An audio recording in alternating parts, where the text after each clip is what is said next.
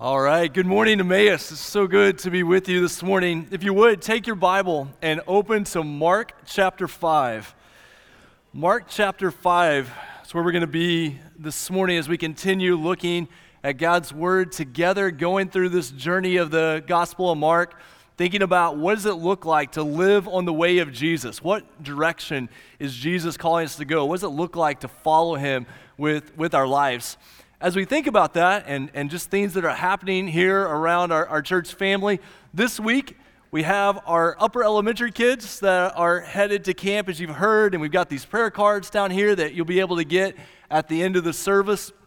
As we think about the end of the service, as we respond to God's Word together, at the end, I'm going to pray for us, and then we'll stand up and sing a final song together. And during that song, if you need someone to pray with you, if God's convicting you of sin, if God's calling you to trust in Him, you'll have a chance to come down here and talk with someone, pray with someone. But also know that when the service ends, just because we're finished in here, our chance to respond doesn't end. We stay here after the service, and we would love to talk with you and pray with you. If you're here this morning and you have questions about following Jesus, we want to be able to answer those.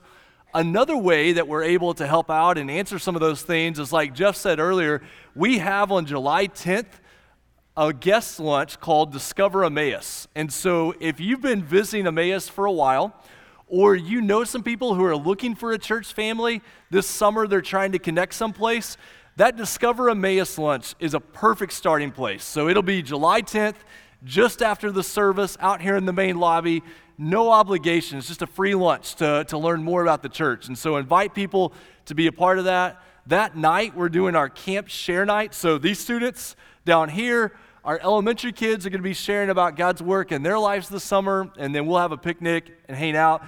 It'll probably be about 115 degrees that night. So, if I send out an email about dress cool for Sunday, we get this kind of weather. I can't promise you on July 10th what it will be that night, but it'll be a lot of fun. We'll be able to be out back, and you can see some more work that's happening behind the church back there. Some really good things that are happening. But that's in the future. Right now, we're gathered to worship, we're gathered to hear God's Word, to think about Mark chapter 5. I want to pray a blessing over us as we get started, and then we're going to look at this chapter. Father, thank you for those who are gathered here. God, those who have come and are able to be with family and friends. Maybe people who are here today, and it's been a while since they were gathered in a church service in a church building like this. Father, I pray that they would know your peace, your mercy, your grace. As we look at these incredible stories in this chapter, God, open our hearts to what you want to say to us. Open our hearts to what you want to do in our lives and our families this week. God, we do pray for these kids as they get ready to go to camp. God, that their hearts would be open to you. God, that they would be able to connect with the leaders and connect with new friends. And God, thank you for a church like Emmaus, just loving one another across generations, desiring to see the gospel lived out and go out into our community and our world. And so, Father, right now, we trust you. We ask you to speak to us. In Jesus' name, amen. Will this bleeding ever stop? The woman said to herself. It's been going for months, and it shows no signs of stopping. And on top of that, this is not good for my reputation. No husband, no money, and now my best friend is celebrating the birth of her first child. Talitha, the name means little girl. What kind of name is that? But I'm probably not the one to be talking about somebody's name, because I might as well have no name. Few people know my name, even fewer people care about my name.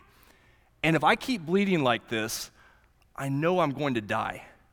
The life is literally pouring out of me. And emotionally, I feel that as well. I have no family. I have no future. I can't even go to the temple for spiritual help because the religious leaders say that I'm impure. I'm a woman. And so in this world, that's strike one. I'm single, strike two. I'm broken and bleeding, strike three, strike four. And on top of all this, my brother is gone now. We always knew there was something wrong with him, but I just never knew it was this bad. You see, he had to move across the lake because we couldn't control him anymore. We were afraid of him, and I could tell that he was afraid too. But the move across the lake hasn't actually helped anything. He can't find work. He hurts himself and others. He's living in a cemetery, and he's controlled by a demon, broken and bleeding. What's happening to us? 12 years. 12 years of rocks and bones, 12 years of chains and blood, 12 years of cutting, 12 years of crying out in anger all day and then crying myself to sleep at night. No one can stop me. No one can help me, but at least they're scared of me. And to be honest, I'm scared of myself as well. The screaming, the cutting, the attacks from this demon. Oh wait, look. There's another boat coming across the lake. More West Siders. They think they're more religious than everybody else. They think they're better than all of us. But there's something different about this boat. There's something happening inside of me. Oh no, not another attack. I've got to go and destroy that boat. But I can't destroy it because that boat has power. The Son of God is in that boat. Why is he walking toward me? Why is he trying to drive this demon out? What do you want with us, Son of the Most High God? Please don't torment me. What is my name? My name is Legion. I'm a mob. Please send us out into that herd of pigs. And then, just like that, no magic, no physical force, just the miracle of his word, and I was free. I was clean. No more unclean spirit, no more cutting, no more screaming, no more spiritual attacks. It was like there was a storm in my life, and Jesus spoke to that storm and said, "Peace, be still." And I had this great calm in my life.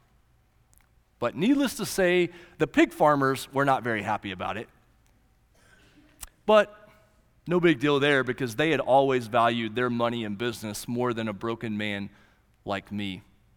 And the irony of it is that here's the Son of God driving an unclean spirit out of our land, and now these unclean pig farmers are trying to drive the Holy One out of our land.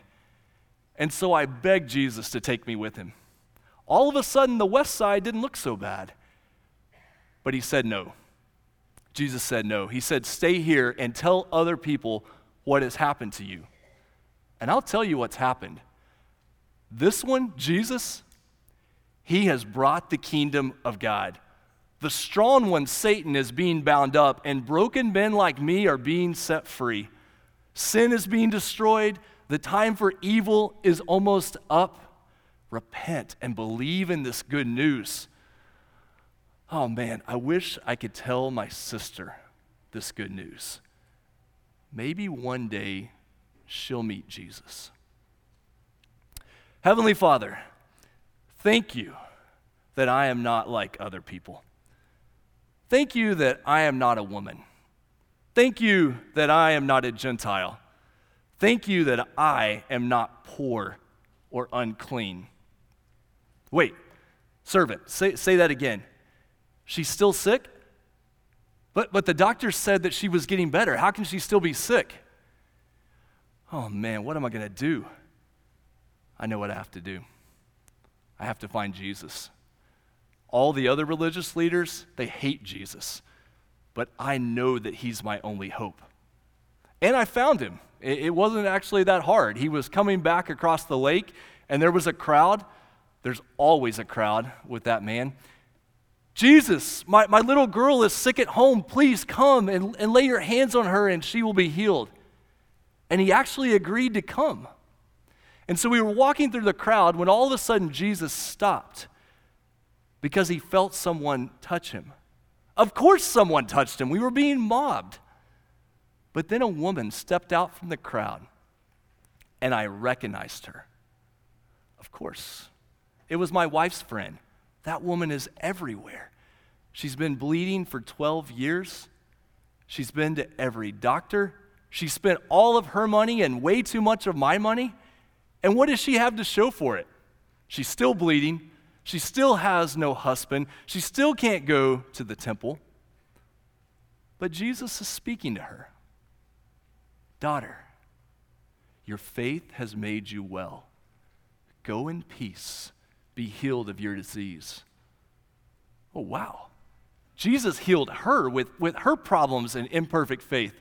There is hope for my little girl. But no, there's not. It's too late. I knew it was too late when I saw my servants running toward us. My servants never hurry anywhere. And they were right.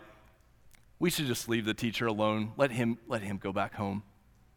But Jesus looked at me and said, do not be afraid. Keep believing. And so we continued toward my house.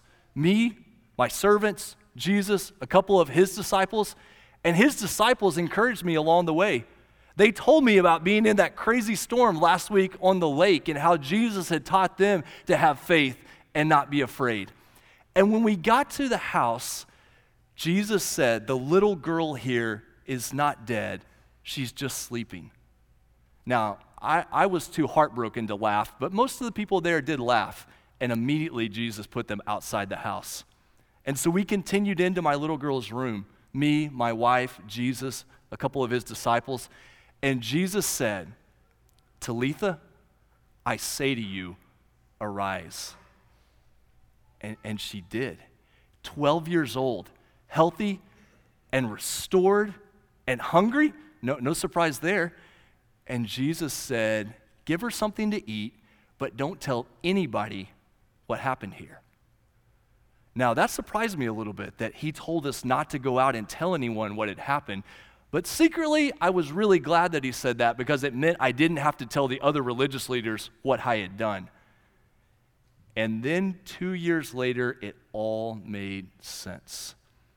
This Jesus, he was condemned by some of the religious leaders with the help of the Romans to be killed on the cross, even though he was innocent. He died on that cross, rejected and cursed, just like that crazy man across the lake. He bled. My wife's friend had bled. He died. My little girl had died. And then 3 days later, he rose from the dead. What he had done for my wife's friend and her crazy brother, making them clean, he could do for everyone, including me. I like to look like I have it all together, but I'm broken. I'm unclean. I'm sinful and need of forgiveness. And what Jesus had done for my little girl, raising her from the dead, he could do for everyone, including me. I have the money. I have the power, but I too am going to die sooner than I'd like to admit. I need his life. I need his hope. I need his salvation. And so it doesn't matter your age or your social standing or your reputation. Every person on earth faces two problems that they can never fix on their own: sin and death. But Jesus, he has dealt with both of those through the cross and the resurrection. And so if you confess with your mouth that Jesus is Lord and you believe in your heart that God raised him from the dead, you will be saved. All right, let's fast forward 2,000 years from those stories. I might have added a couple of details here and there, made some connections that you have to read between the lines to make. But I want you to think about those stories. Think about those stories from Mark chapter 5. Sometimes at Emmaus, we might take 2 verses for a whole Sunday. Sometimes we take 43 for a whole Sunday. I felt like we needed to take Mark chapter 5 as a whole. Because when you take Mark chapter 5 as a whole, you see a picture of Jesus' ministry and what he's trying to do in the world. If you like to take notes, there are really 2 points from this chapter, and they kind of fall out in two halves. You have the half of the chapter at the beginning about the demon-possessed man across the lake, and then you have the second half, which is the sandwich that starts with Jairus and his daughter and goes to the bleeding woman and then comes back to Jairus and his daughter. Point number 1 today is very simply that Jesus overcomes sin. And point number 2 is that Jesus overcomes death. And I know that's really simple, but I hope it's really good news to you from Mark chapter 5, that we see in these chapters how Jesus overcomes sin and how Jesus overcomes death. And I want to deal with a couple of really hard questions that come out of this chapter here, because these verses raise some questions that make us think, I'm not really sure I understand what's going on there. So let's start out with the pigs, okay? Is it really okay that Jesus sent this evil spirit, these evil spirits, into this herd of pigs, and all these pigs ran down and were destroyed? How do you make sense of what's going on there? We know from Scripture, we know from beginning of Mark chapter 1 where Jesus spent time with the wild animals, we know from the Old Testament that God cares for his creation, that God cares for these animals. And so it's not a rejection of the animals, it's not a rejection of God's creation. What we get a picture of here is that pigs were considered unclean. And so you're in an unclean area with unclean animals and unclean spirits. And so as Jesus is casting all of these out, it's a picture of what he's going to do in his ministry, of casting out that which is unclean so that the kingdom of God will come. And so it's not that Jesus is anti-pig. We find out later in the New Testament, bacon's okay, which is really good news for us as followers of Jesus. It's okay to have bacon. It's not that Jesus is anti-creation or anti-animals. It's that he's anti-evil.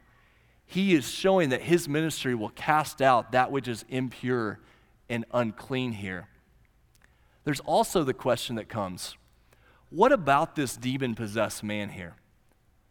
What about the way that he is harming himself and cutting himself? I want to address this because I want to be so clear about this. I know in a room like this that there are people who struggle with cutting and self-harm, and I don't want you to read something like this and think that means I'm possessed by a demon. Okay, so hear me out loud and clear here. We see here this man who is pushed away from society. He's harming himself, he's cutting himself, he's facing this evil spirit within. This particular story is not to say that everyone who cuts or harms themselves is automatically possessed by a demon, not at all.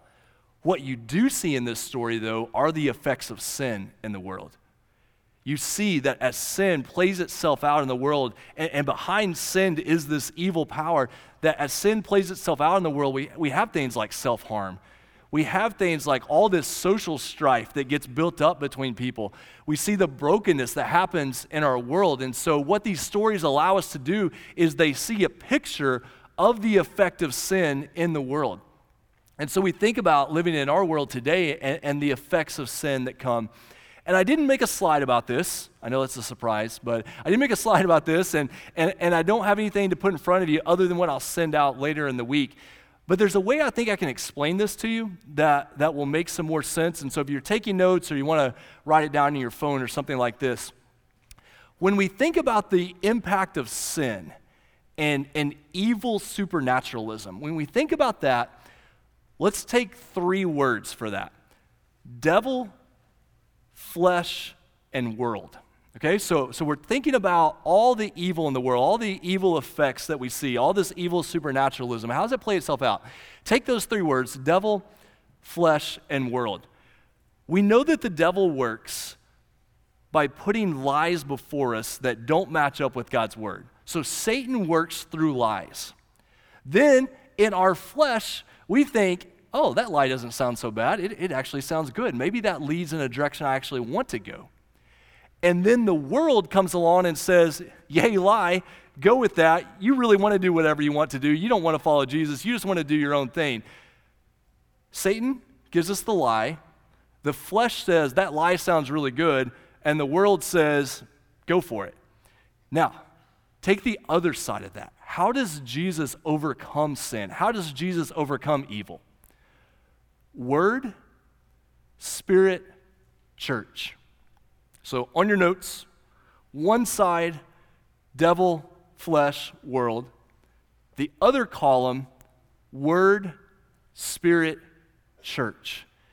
Jesus overcomes evil, overcomes sin, overcomes this evil supernaturalism by the truth and the power of God's word, the power of his presence with us through the Holy Spirit that transforms our life, and then the gift of the church, people that he surrounds us with that says, don't follow that life, follow this way of truth. It does lead to life. It does lead the direction you want to go.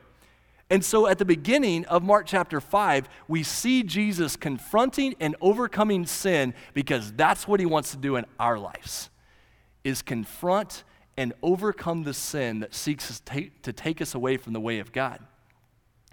So the question then for you and for me is, what sin is threatening to take the life away from you? What sin are you seeking to deal with and overcome? What sin is dominating and defining your life and holding you back from the life that God has called you to? And this scripture very simply says to you, don't let that happen. Turn to Jesus. We don't overcome that on our own power. How do you overcome these sins that are so frustrating? One day you feel like you're doing better, and the next day it's right back. One week you're making progress, and the next week this thing that you hate is back around. How do you make progress on that?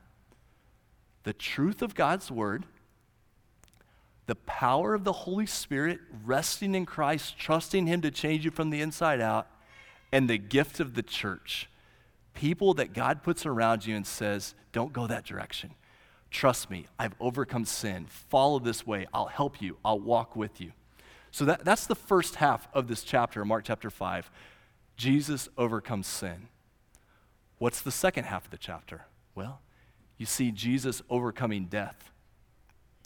These two stories at the end are really fascinating. It's another example of these sandwiches that Mark throws out there where piece of bread, peanut butter and jelly melted in the middle, another piece of bread over here on the other side. And so he starts with Jairus and his daughter. It gets interrupted by the woman who has the bleeding, and then it comes back to the healing and resuscitation of Jairus' daughter, the resurrection story there. What's going on here in this story? The first thing we have to deal with in this story, and this is an emotional question, and it's possible you could be here this morning and really struggle emotionally or dislike this particular Bible story, because what do we ask ourselves? Why does the person I love, why were they not healed?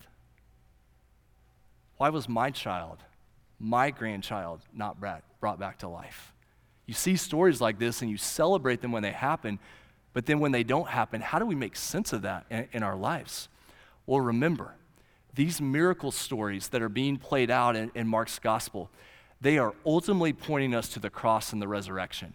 They are showing us a picture of what it looks like for Jesus to overcome sin and death, and they're pointing us to how he will ultimately overcome sin and death. We know that this woman who is bleeding, and we know that this little girl, Talitha, both of them, later in life, at some point, they too died. So they're healed, they experience this healing of Jesus, but they too will face sickness and death later in life. Not because God's power has diminished, but because God's power all along was pointing toward ultimate victory. That beyond this life, that there is life eternal. That Jesus has overcome the power of sin and death. And so when they experience that power in their life, do you think it changed the way they lived the rest of their lives? Absolutely it did. This woman who had been healed, even though she one day would die, she lived every day differently because of that healing.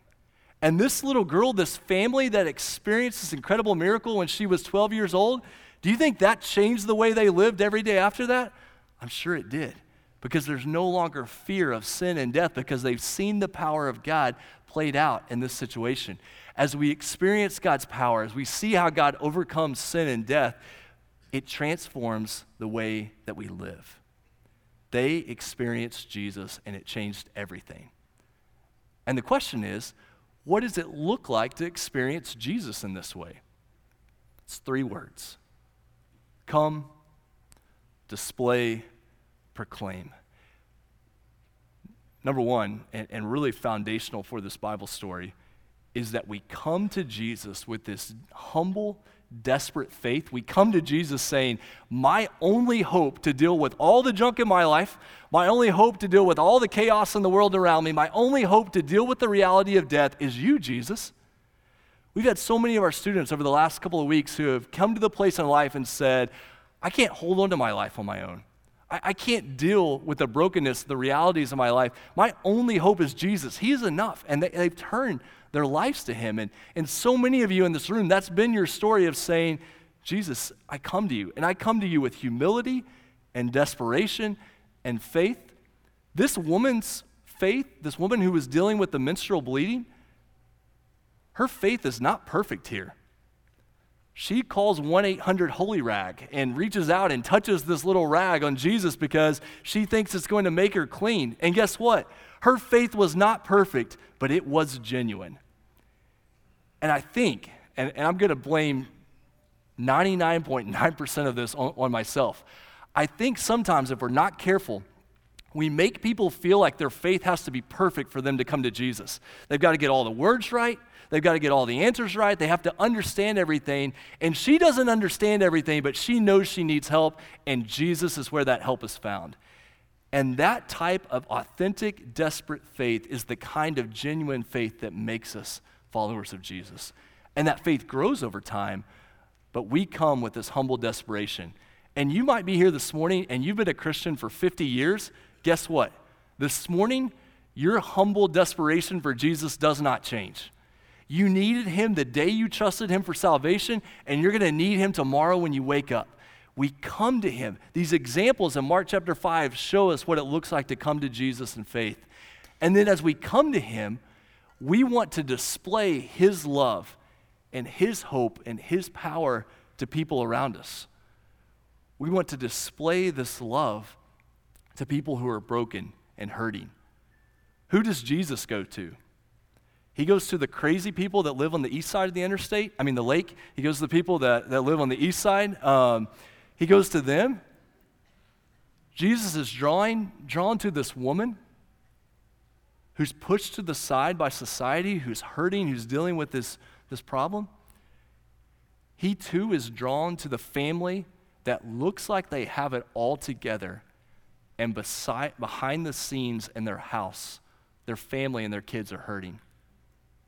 In our world, to display the love of Jesus, we go to people who are pushed to the side, who are hurting, who are struggling, and we also are called to go to the people in our neighborhoods that if you just looked at them, they've got it all together. They have the money, they have the power, they have the social standing, and behind the front door, it's not good. It's hard, it's broken, they're hurting. And Jesus goes there and provides hope and life and peace and salvation. And then, as we display the good news of Jesus, we tell other people, this is what it means to be saved.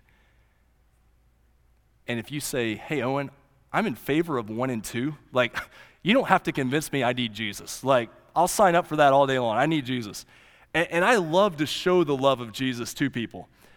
I'm probably going to get off the boat at number 3, to be honest, Pastor. Like, I don't mind coming to Jesus, and I don't mind showing the love of Jesus, but when you're asking me to tell people about the good news of Jesus, that's when I start to struggle. Completely understand. Put me in the same camp as well. But this is what we're called to, friends. This is our calling, that we're able to share the good news of Jesus with people around us. And so we're going to continue to work on this as a church. We're going to continue to move in this direction. I have a document that I put together this last week that I'm going to send out with my church-wide email that I send out this week. And we'll get it put on the website under resources on our emmausokc.org. What I've tried to do is think about different ways that we can share the good news of Jesus, share the gospel with people, and summarize them in the most simple way possible. And so I've got 4 different ways that I think will connect really easily with you. They don't require memorizing a lot of stuff. They're primarily visual. One of them is the thing that I try to say often from the stage, that every person on earth faces 2 problems we can't overcome, sin and death. But Jesus has dealt with both of those through the cross and the resurrection. Sin, death, Jesus, cross, resurrection. we can get that. Like, we can work on that. We can think about that. There's things like the 3 circles. There's things like the bridge illustration. So watch for that. If you don't get my weekly emails, let me know. I'll be glad to add you to that. But also it'll be available on our website. And more than that, we're just, as a church family, going to continue to work toward this. God, what does it look like to share the good news of Jesus with the people around us? This morning, I want you to know that Jesus overcomes the sin in your life and the sin in the world. And I want you to know that Jesus overcomes death. And if you will come to him in faith, you don't have to know all the Bible words, you don't have to know all the theology answers, but if you will come to him and say, Jesus, I need you, he will save you. He will give you life now and life forever. And if you have never done that, during this final song, I invite you just to come. Just come and ask questions. Come and pray. You can catch me after the service. We'd love to pray with you about that. And if you're here this morning and you are battling sin and you are so done with the sin in your life and you say, Jesus, I need your help. I need your help to overcome this. Can I just call you to pray during this last song? Just pray saying, Jesus, I trust that you have overcome sin. Do that in my life through your word, through your spirit, and through the gift of the church. Let's pray together. Father, thank you for these incredible stories in Mark chapter 5, the kind of stories that we love in kids' Sunday school and vacation Bible school. Also, the kind of stories that we secretly wish we probably did more in adult Sunday school, and just being reminded of your power, of how you work in the hardest places. You work among people who have been pushed to the side. You work among people who feel pressure to keep up a certain image, but behind the scenes that are hurting. God, we believe that through Jesus you have overcome sin and death.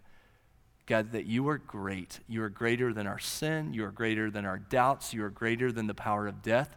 And so we come, God, we come humbly and desperately with faith. And then we want to leave this place, and we want to show your love, and we want to share your love with people around us. And so, God, as we stand to sing, as people come to the front and pray, as we prepare to send out our kids to camp this week, God, we ask for your power. We ask for your mercy, and we pray this in Jesus' name. Amen.